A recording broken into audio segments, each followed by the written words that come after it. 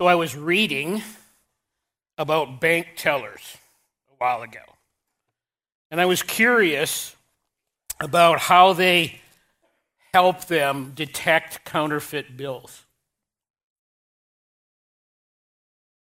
How do they see these things? How do they pick them out? And of course, they have some machinery and scanners that help them in that kind of stuff. But one might think, at first I thought, well, maybe they just show them counterfeit bills so they know what to look out for. But actually, they don't really do that because the counterfeiters are getting more and more advanced and using new techniques already, so it becomes sort of past dated very quickly. The way that they primarily teach them to find counterfeit fake bills by allowing them to constantly and extensively handle the real thing. And they become deeply familiar with the real thing. So that when a counterfeit does come across their workspace, it immediately doesn't feel right. And they notice, especially in the fine detail in the bills, that there's something off because they're completely familiar with the real thing. Today we're going to talk about the real thing. Faith boiled down to its barest essentials. If you have your Bible or your device, we invite you to turn with us to the first book of the Bible, Genesis chapter 22. We're going to be looking at verses 1 to 18 here in a moment. And right now we're in this series of messages called Passing the Baton. It's all about the right handoff of the baton in the relay race, and we're relating this image to the three generations of Abraham, Isaac, and Jacob, and the interplay between the generations. And to illustrate that today, we've got Ron, we've got Greg, we've got Titus, three generations of one family, Grandpa, his son, Greg's son, Titus. And they're going to read for us Genesis chapter 22, verses 1 to 18.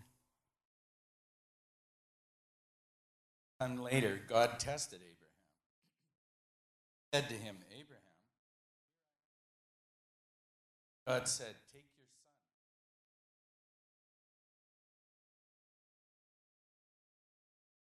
son, sacrifice him there as a burnt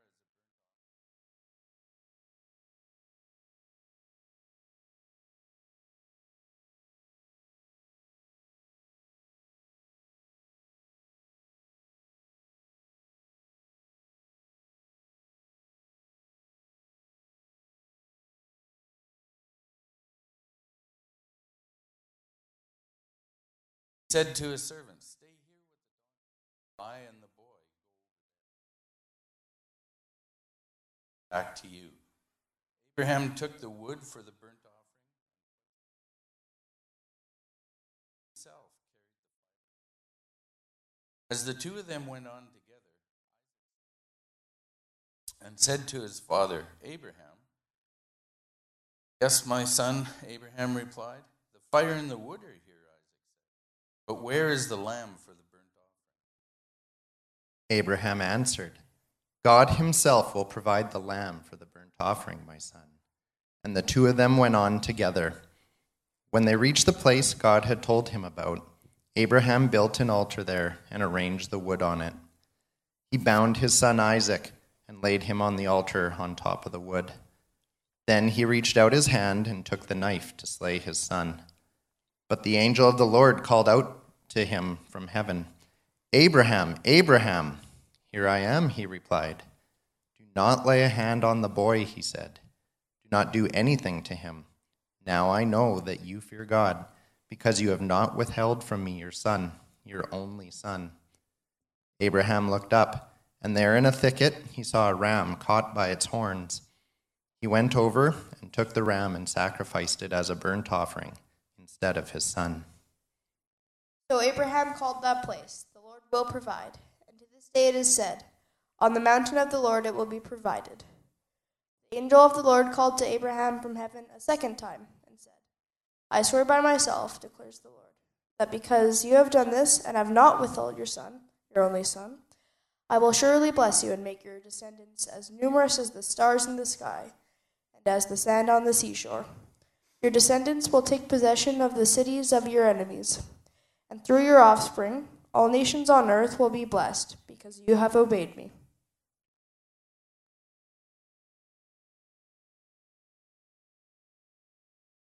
God ever asked you to give up someone or something very near and dear?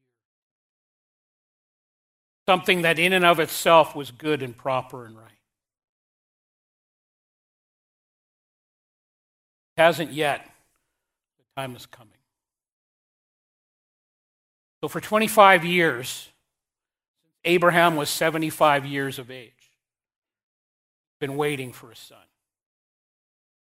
Wife is 65 when he is 75, and they have not been able to have children, which is a big deal now, but possibly even a bigger deal back then because of the culture. And then one day in Genesis chapter 12, as we began this series, this is the 8th message in this series, and we're going to take a break through the Christmas season and re-engage in this series in the new year. One day God says to him, Abraham, you are going to have a son, and through him I will build a great nation. And all the nations of the world, the peoples of the world, will be blessed through you. But then God makes him wait, and through the course of the next 25 years, at times he would reiterate the promise and amplify the promise. And finally, in Genesis chapter 21, God performs a miracle. And I mean a real miracle. I mean something supernatural, because Abraham was 100 and she was 90. Remember, this is the God that created us all, so it's not a big deal to him. But for us, impossible. He and his wife Sarah conceive, and they give birth to a son, Isaac. And a period of time goes by, we're not sure exactly how long, but several years, enough years that Isaac is old enough to perceive and to be able to ask the question, hey, Dad, we're going to make this sacrifice. We have the fire and we have the wood, but we don't have an animal to sacrifice. And he's old enough that Abraham can load all the wood on his back, on Isaac's back, to climb up the mountain. So he's a few years old. And God says in this passage, this very unusual thing, he says, take your son, your only son, that you love, and sacrifice him as a burnt offering. You need to understand, this means taking him, tying him down, killing him with a knife, and burning his body. Now, don't say anything here, but I'm going to ask the three of you to stand up for a second. And I just want you to look at one another. And I want you to just, Ron, can you imagine doing that to Greg? And Greg, can you imagine doing that? Think about what God's asked them.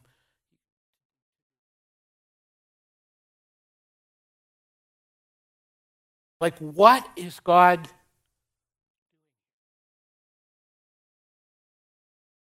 Why in the world would he ask this of Abraham and Isaac? Well, the text doesn't offer much explanation. It simply says this in verse 1. God did it to test Abraham. Now, there's something fundamental you need to understand about this. If you don't understand this or you forget this, this passage is just going to simply upset you and send you off on an unhealthy tangent. Understand this very clearly. There's a complete difference between a test that God gives and a test or a temptation that Satan brings across our path. When God gives a test, he never tempts anyone with evil or to do evil. The Bible is an internally consistent document. This is why it is the unique book in all the world. There's no other book even close to being like the Scripture. There's 66 books written over a long period of time by all kinds of different people with different giftings, and yet the message never contradicts itself. And so this is one of the hermeneutic principles to properly translate it. You have to look at the entire thing and see how it plays together. So in James chapter 1, it says this: when tempted, no one should say, God is tempting me. For God cannot be tempted by evil, nor does he tempt anyone. Very important to keep this in mind as you're looking at this passage. When God gave Abraham and Isaac this test, or gives you a test, he's on your side. He is a good God. And he intends for you to succeed. He's not going to ask you to succeed on your own. If you try to succeed on your own, you'll probably fail. He will help you succeed. His desire is to prove the quality of his workmanship in you. He wants to look and say, I want to punch up the faith in this person's life, the purification of their faith. I saw them when they gave their life to Christ, and now I've been on journey with them, and I want to mold them and shape them and remake them to be more and more like Jesus. Now, Satan is diametrically opposed to that, 180 degrees different. He's the exact opposite. When he tempts or tests someone, think, for example, of the story of Job. If you're familiar with the story, it's a book in the Older Testament. There's this guy who's incredibly faithful to God, and Satan says to God, the only reason he's faithful to you is because he's got it going on in all these different areas of life. If I took out these things from him, he'll crash and burn. And so Satan comes at Job, and his entire goal is to make him as miserable as Satan is. He wants Job to fail. He wants Job to curse God. He wants Job to die. But when God tests, he has a wholesome, good purpose in mind. It's crucial to keep that in mind when you're reading this passage. Now, having said that, if God asks you to face what I would call a radical test, like we see pictured here in Genesis chapter 2, absolutely we obey. Three key words in this passage are, here I am. In other words, I'm good to go, God. Here I am. Make sure that it's God who's directing this step of faith. Make sure that you're obeying God's word when you are given this summons from God. I often come across people who will say things, like, well, God said this to me, or God said that to me. But all they've done, some of these cases, is they've taken a snippet of God's word and sort of vaguely applied it to their situation because they want something that's really not in keeping the whole counsel of God. What's absolutely crucial, that you pray, listen carefully to the Spirit's leading, look carefully into God's word. There will never be a contradiction of those three things. They work together. That's how God works. So when you open God's word, you read it very carefully. Consider the context of whatever verse or verses you're looking at. You never just take a verse out of and isolate it and say, well, I'm going to build my life around this. You have to consider the context. You have to consider the genre. There's different types of genre in the scripture. You consider the audience to whom it was written. You consider the historical setting in which it was written. And know that all scripture works together. And it cannot be taken. There's only 2 times in all of Scripture that God makes this request. Just read the first one, the 3 guys, the 3 amigos, just read that passage for us. Once with Abraham and Isaac, and even though he asks Abraham and Isaac to do this, even though they're fully willing, he doesn't make them carry through. And it's interesting to me, if you think about Isaac, we often put the focus on Abraham, but think about Isaac as well. Isaac doesn't fight this. He shows incredible courage. He doesn't try to run away from his dad. He doesn't say, "Dad, how could you do this to me?"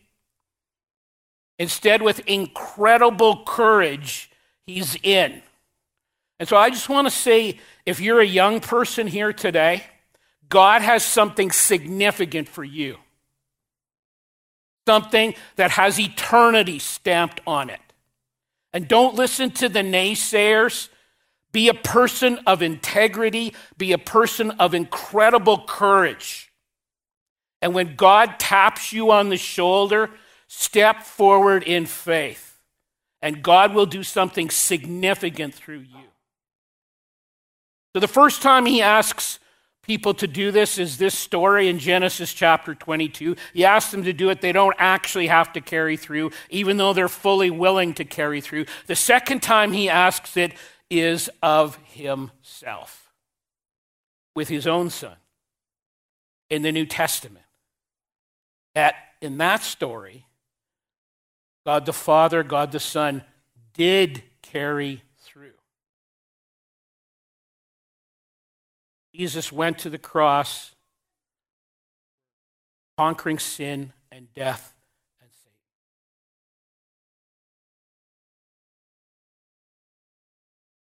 What is faith? You know, it says in Scripture that without faith, it says this in Hebrews 11, it's literally impossible to please God without faith. So there's all kinds of definitions that people give. Let me just boil it down to this so that we're working on the same page. Faith is to take God and his word and entrust yourself to it totally. Here I'm in. I'm good to go. Here I am. I take you and your word seriously, and I entrust myself to it fully. I think we're often tempted to trust God in the way we perceive he's going to keep his word. The way I interpret it. So think with me, because I have a feeling the temptation in this setting in 22 is to trust in Isaac rather than to trust in God. And what I mean by that is Isaac is seen as the fulfillment of this promise from back in Genesis chapter 12. And he was, but God can still take Isaac away and yet still keep his promise. Ben Patterson writes this: we must never trust in the Isaacs of our life, but only in the God who gives the Isaacs. And so to me, one of the pertinent questions from this passage for me is, who or what is the Isaac in my life that I'm putting trust in rather than the God who gives the Isaacs? I think the temptation for Abraham would have been to think Isaac is the only way that God can fulfill the promise to build this great nation. And God was saying to Abraham, he's saying to us, all that is required is to take Jesus completely at his word. And then God will take care of all the details. But that's the hard part, isn't it? That's really the hard part. It actually really isn't that complicated. I think we like to try and make it really complicated. But when you can kind of sort of step back from your personal involvement in a given situation and you can just sort of look at this objectively, I think it's actually fairly simple, not complicated, really hard, but not complicated. We just say, I am committed to taking Jesus, and I am committed to not putting myself in the center of the drama where I have to figure it all out. Here I am. How hard was that for Abraham? I think it was incredibly hard. Just think about it with me for a few minutes. You know, it's a 3-day journey, and it's reminiscent of chapter 12, where God says, I want you to leave everything you've been familiar with. I want you to do something basically nobody did back then, and I want you to go to a place I'll show you. I'll tell you, no GPS, no map. You just start walking. I'll show you where to go. And in a sense, God does this here. He says, I want you to go on this journey. I'll show you where to go. And for 3 days, they're walking towards this mountain. 3 days to think about what's coming. He had either seen or been involved in sacrificing animals before. He knew what it would be like. Up close and personal. 3 days to think about the 25 years he and Sarah had waited, and the 75 years before that. 3 days to wonder about the will of God. 3 days to question and wonder about the fairness of God. 3 days to wonder and think about, is the Word of God really trustworthy? And I don't know what kinds of questions Abraham asked. Maybe he asked those questions and more. Maybe he didn't ask any of those questions. We really don't know, because the text doesn't say. You have to be careful when we speculate. But what I do know is the faith that this guy demonstrates is next level. It's incredible faith. God tells him to do it. The thing that always blows me about it, this is going to sound kind of funny, but verse 3, the thing that really blows me away is the first 4 words there. It says, early the next morning. Early the next morning. He gets up and saddles his donkey. What that says to me is he didn't hesitate. Here am I. I'm in. Early the next morning. If it was me, I think I would have been tempted to sleep in. I think I would have been tempted to delay as much as possible. I think I would have been tempted to say, why don't we do brunch together, and then we'll start thinking about getting on the journey. No, it says early the next morning, he gets up and gets at it. Incredible faith. Verse 5, it says, they get to the place where God showed them to go. They get to the mountain. He had a couple of servants along with them to do some of the stuff. He says to the boys, he says, you stay here with the donkeys. The boy and I are going to go over there. And then he says this powerful statement as well. We will worship, and then we will come back to you. Now, different people, again, have speculated on what's going on here.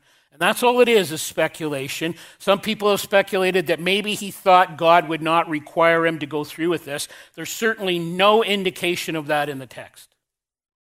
Every indication in the text was that he was good to go, he was fully committed, and he was in the act. Some people think of it, and I think there's probably some real credibility to this, as a type of foreshadowing of God the Father, what I've described earlier, that Jesus would come and give his life on the cross like this as an innocent lamb, like we sang about earlier, for you and for your sin. Don't ever forget what he did for you. And don't ever forget what God the Father did for you, sending Jesus to the cross. If you're a parent, if you're an aunt or an uncle here, think about doing that to your innocent little one. That's what God did for you.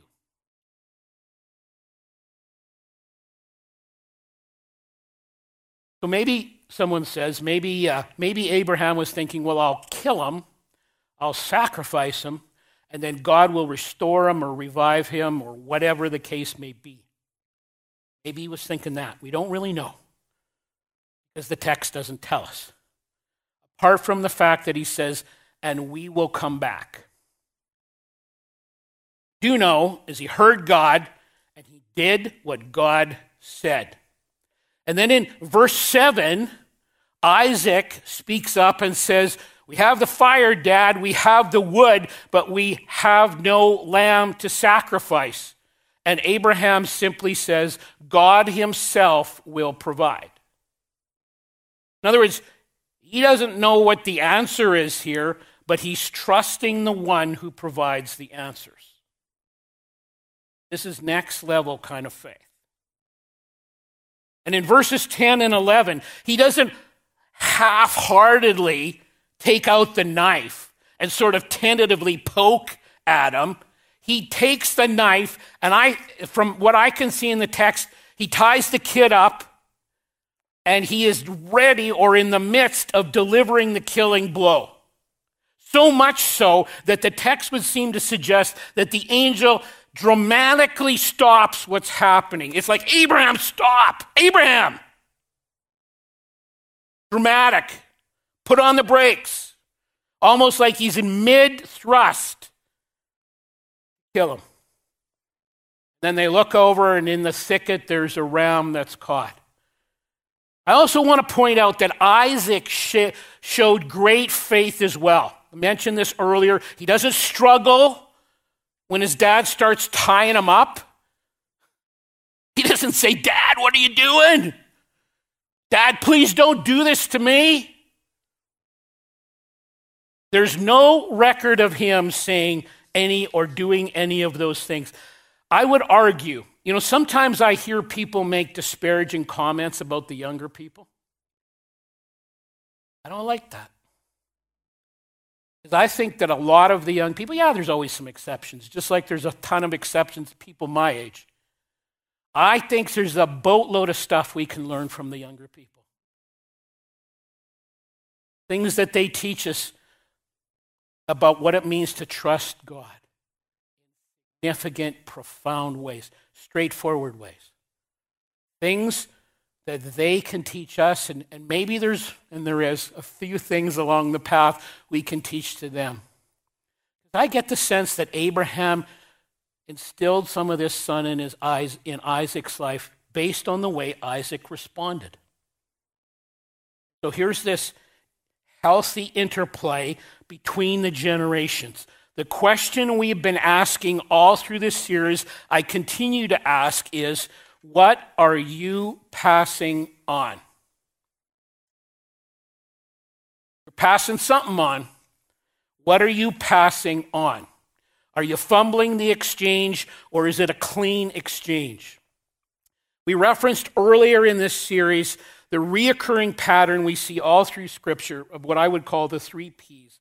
There's the promise of God, there's problems, there's provision. And it's not a nice, neat, linear line. It all mixes together, and we certainly see this at play over and over again in Scripture and in this intergenerational story. So God makes this promise in chapter 12, then problems start to arise, and there's provision. And at points, he reiterates several times, as he does again in this chapter 22. He reiterates the promise. Some problems come, provisions deal with that problems. Then another problem comes up, more provision, back to the promise. But we see this pattern of promise, problem, and provision. And that's why it says in verse 14, take note of this. So Abraham called that place, the Lord will provide.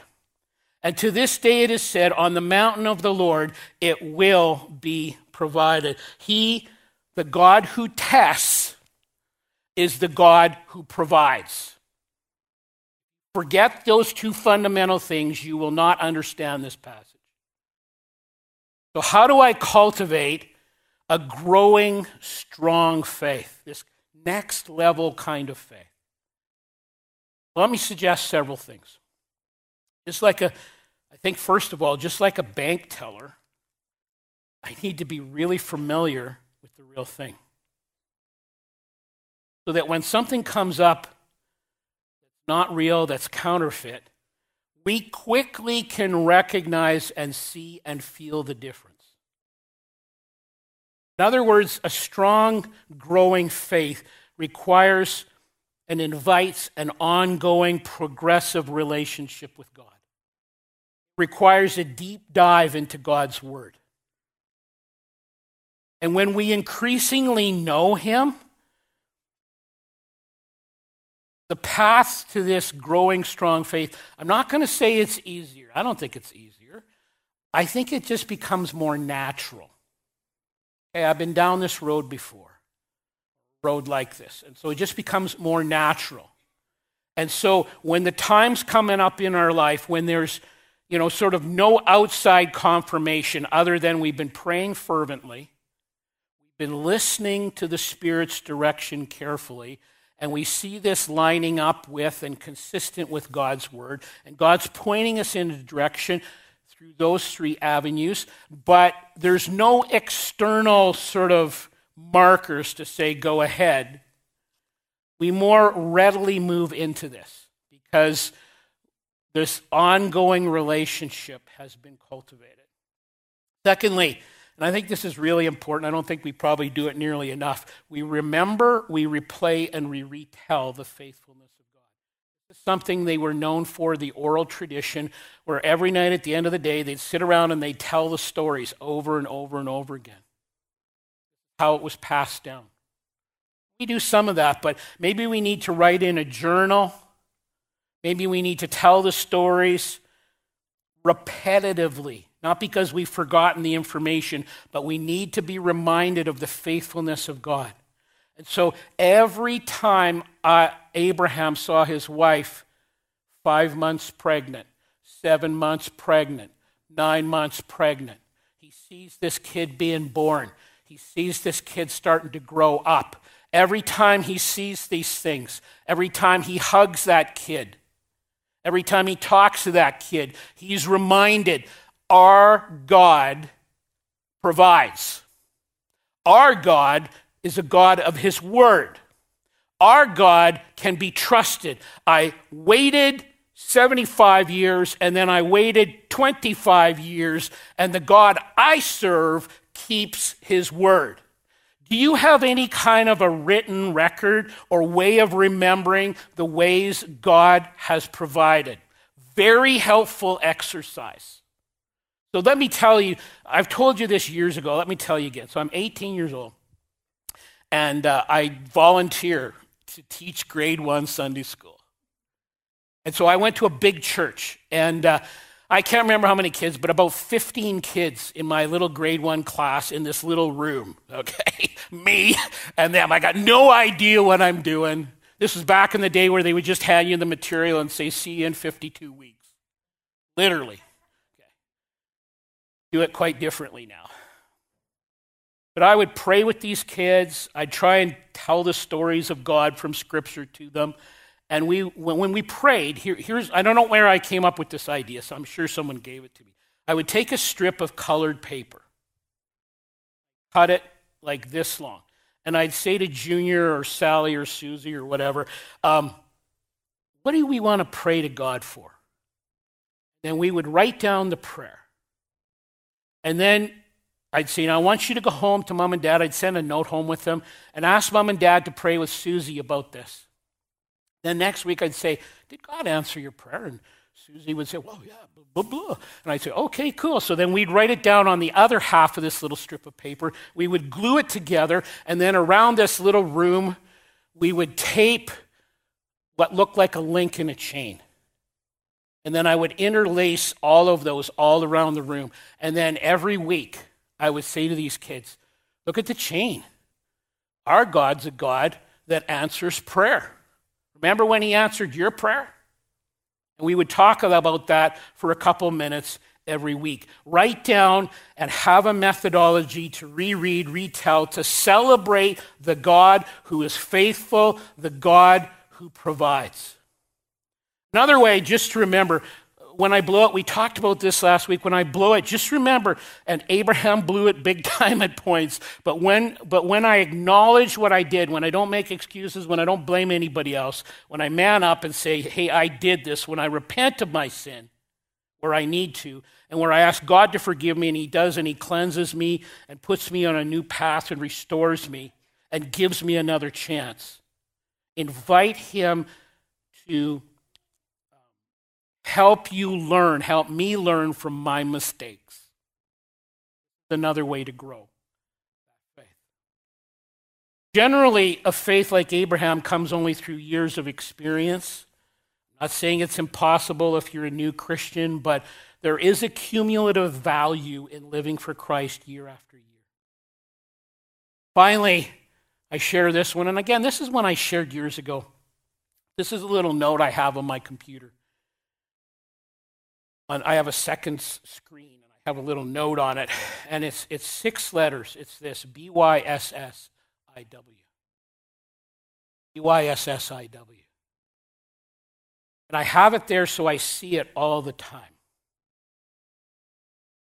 What it is it's a statement from Scripture. It refers to Luke chapter 5. In Luke chapter 5, Peter, the professional fisherman, has been fishing all night. And they've caught nothing. They dock their boats, they're cleaning their nets. Jesus approaches them and says, hey, can I use one of your boats? Goes out on the water because he knows water amplifies sound. They didn't have a PA back then, but they knew how to project sound. So he borrows their boat, comes back in, says, how was the fish last night? Peter says, we didn't catch anything. To say thanks, Jesus says, go out fishing one more time and get a catch. Now, Peter, the professional fisherman, looks at Jesus, who was a carpenter by trade, who probably knew next to nothing about fishing, says, hey, Jesus, I'm a professional fisherman. We fished all night and got nothing. But then he says 6 words to Jesus. Y-S-S-I-W. Because you say so, I will.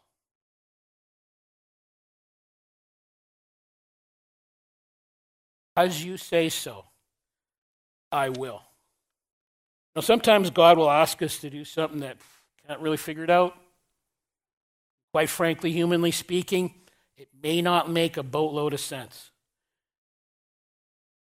God is saying, if you want to develop next level of faith, you need to be like Abraham, who said, here I am. Here I am. It says that a couple times in the text. Here I am. He says you want to be like Peter, who said, because you say so, I will. I move forward in total obedience. Grow a strong, progressing faith. I'd like everybody to bow their head and close their eyes. And I'm just going to give you a minute to pray silently, to reflect on what God is saying to you in this passage. And I'm going to just prompt you with some questions. He might talk to you about something else. But I'm going to give you a minute to pray, and I'll say amen when we're done. And these are the kinds of questions the Spirit might bring your way. Are there any Isaacs in your life? What do I need to do to cultivate and grow faith? Anything he's asked me to obey.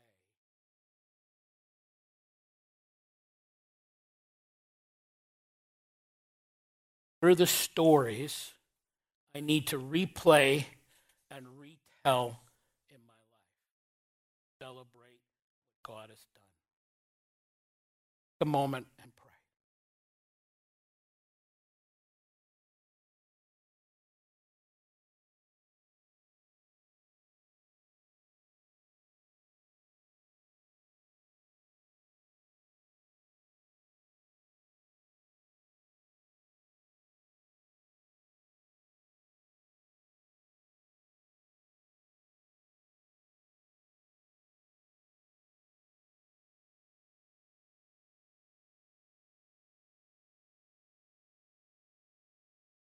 Asked you to give up something or someone.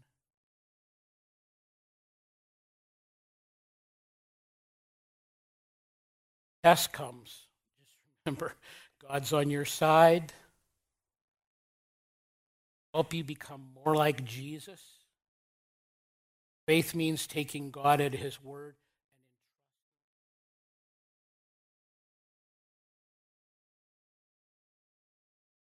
And conclude our service now in prayer. Just remind you, up here at the front, one of our leaders, Daryl, is here.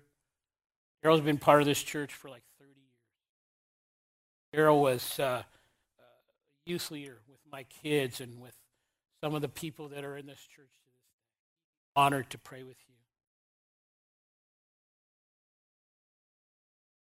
Father, as we go, how grateful we are that you're the kind of God that you are. that we don't totally understand. I think if we totally understood you, you wouldn't really be God.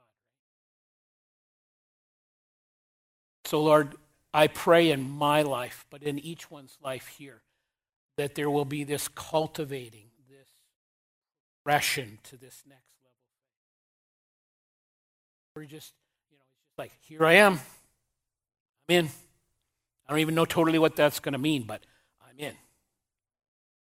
Always been the God that provides, and I believe you'll provide now. Go now with great hope, with great anticipation, with grateful hearts for what you have and will do.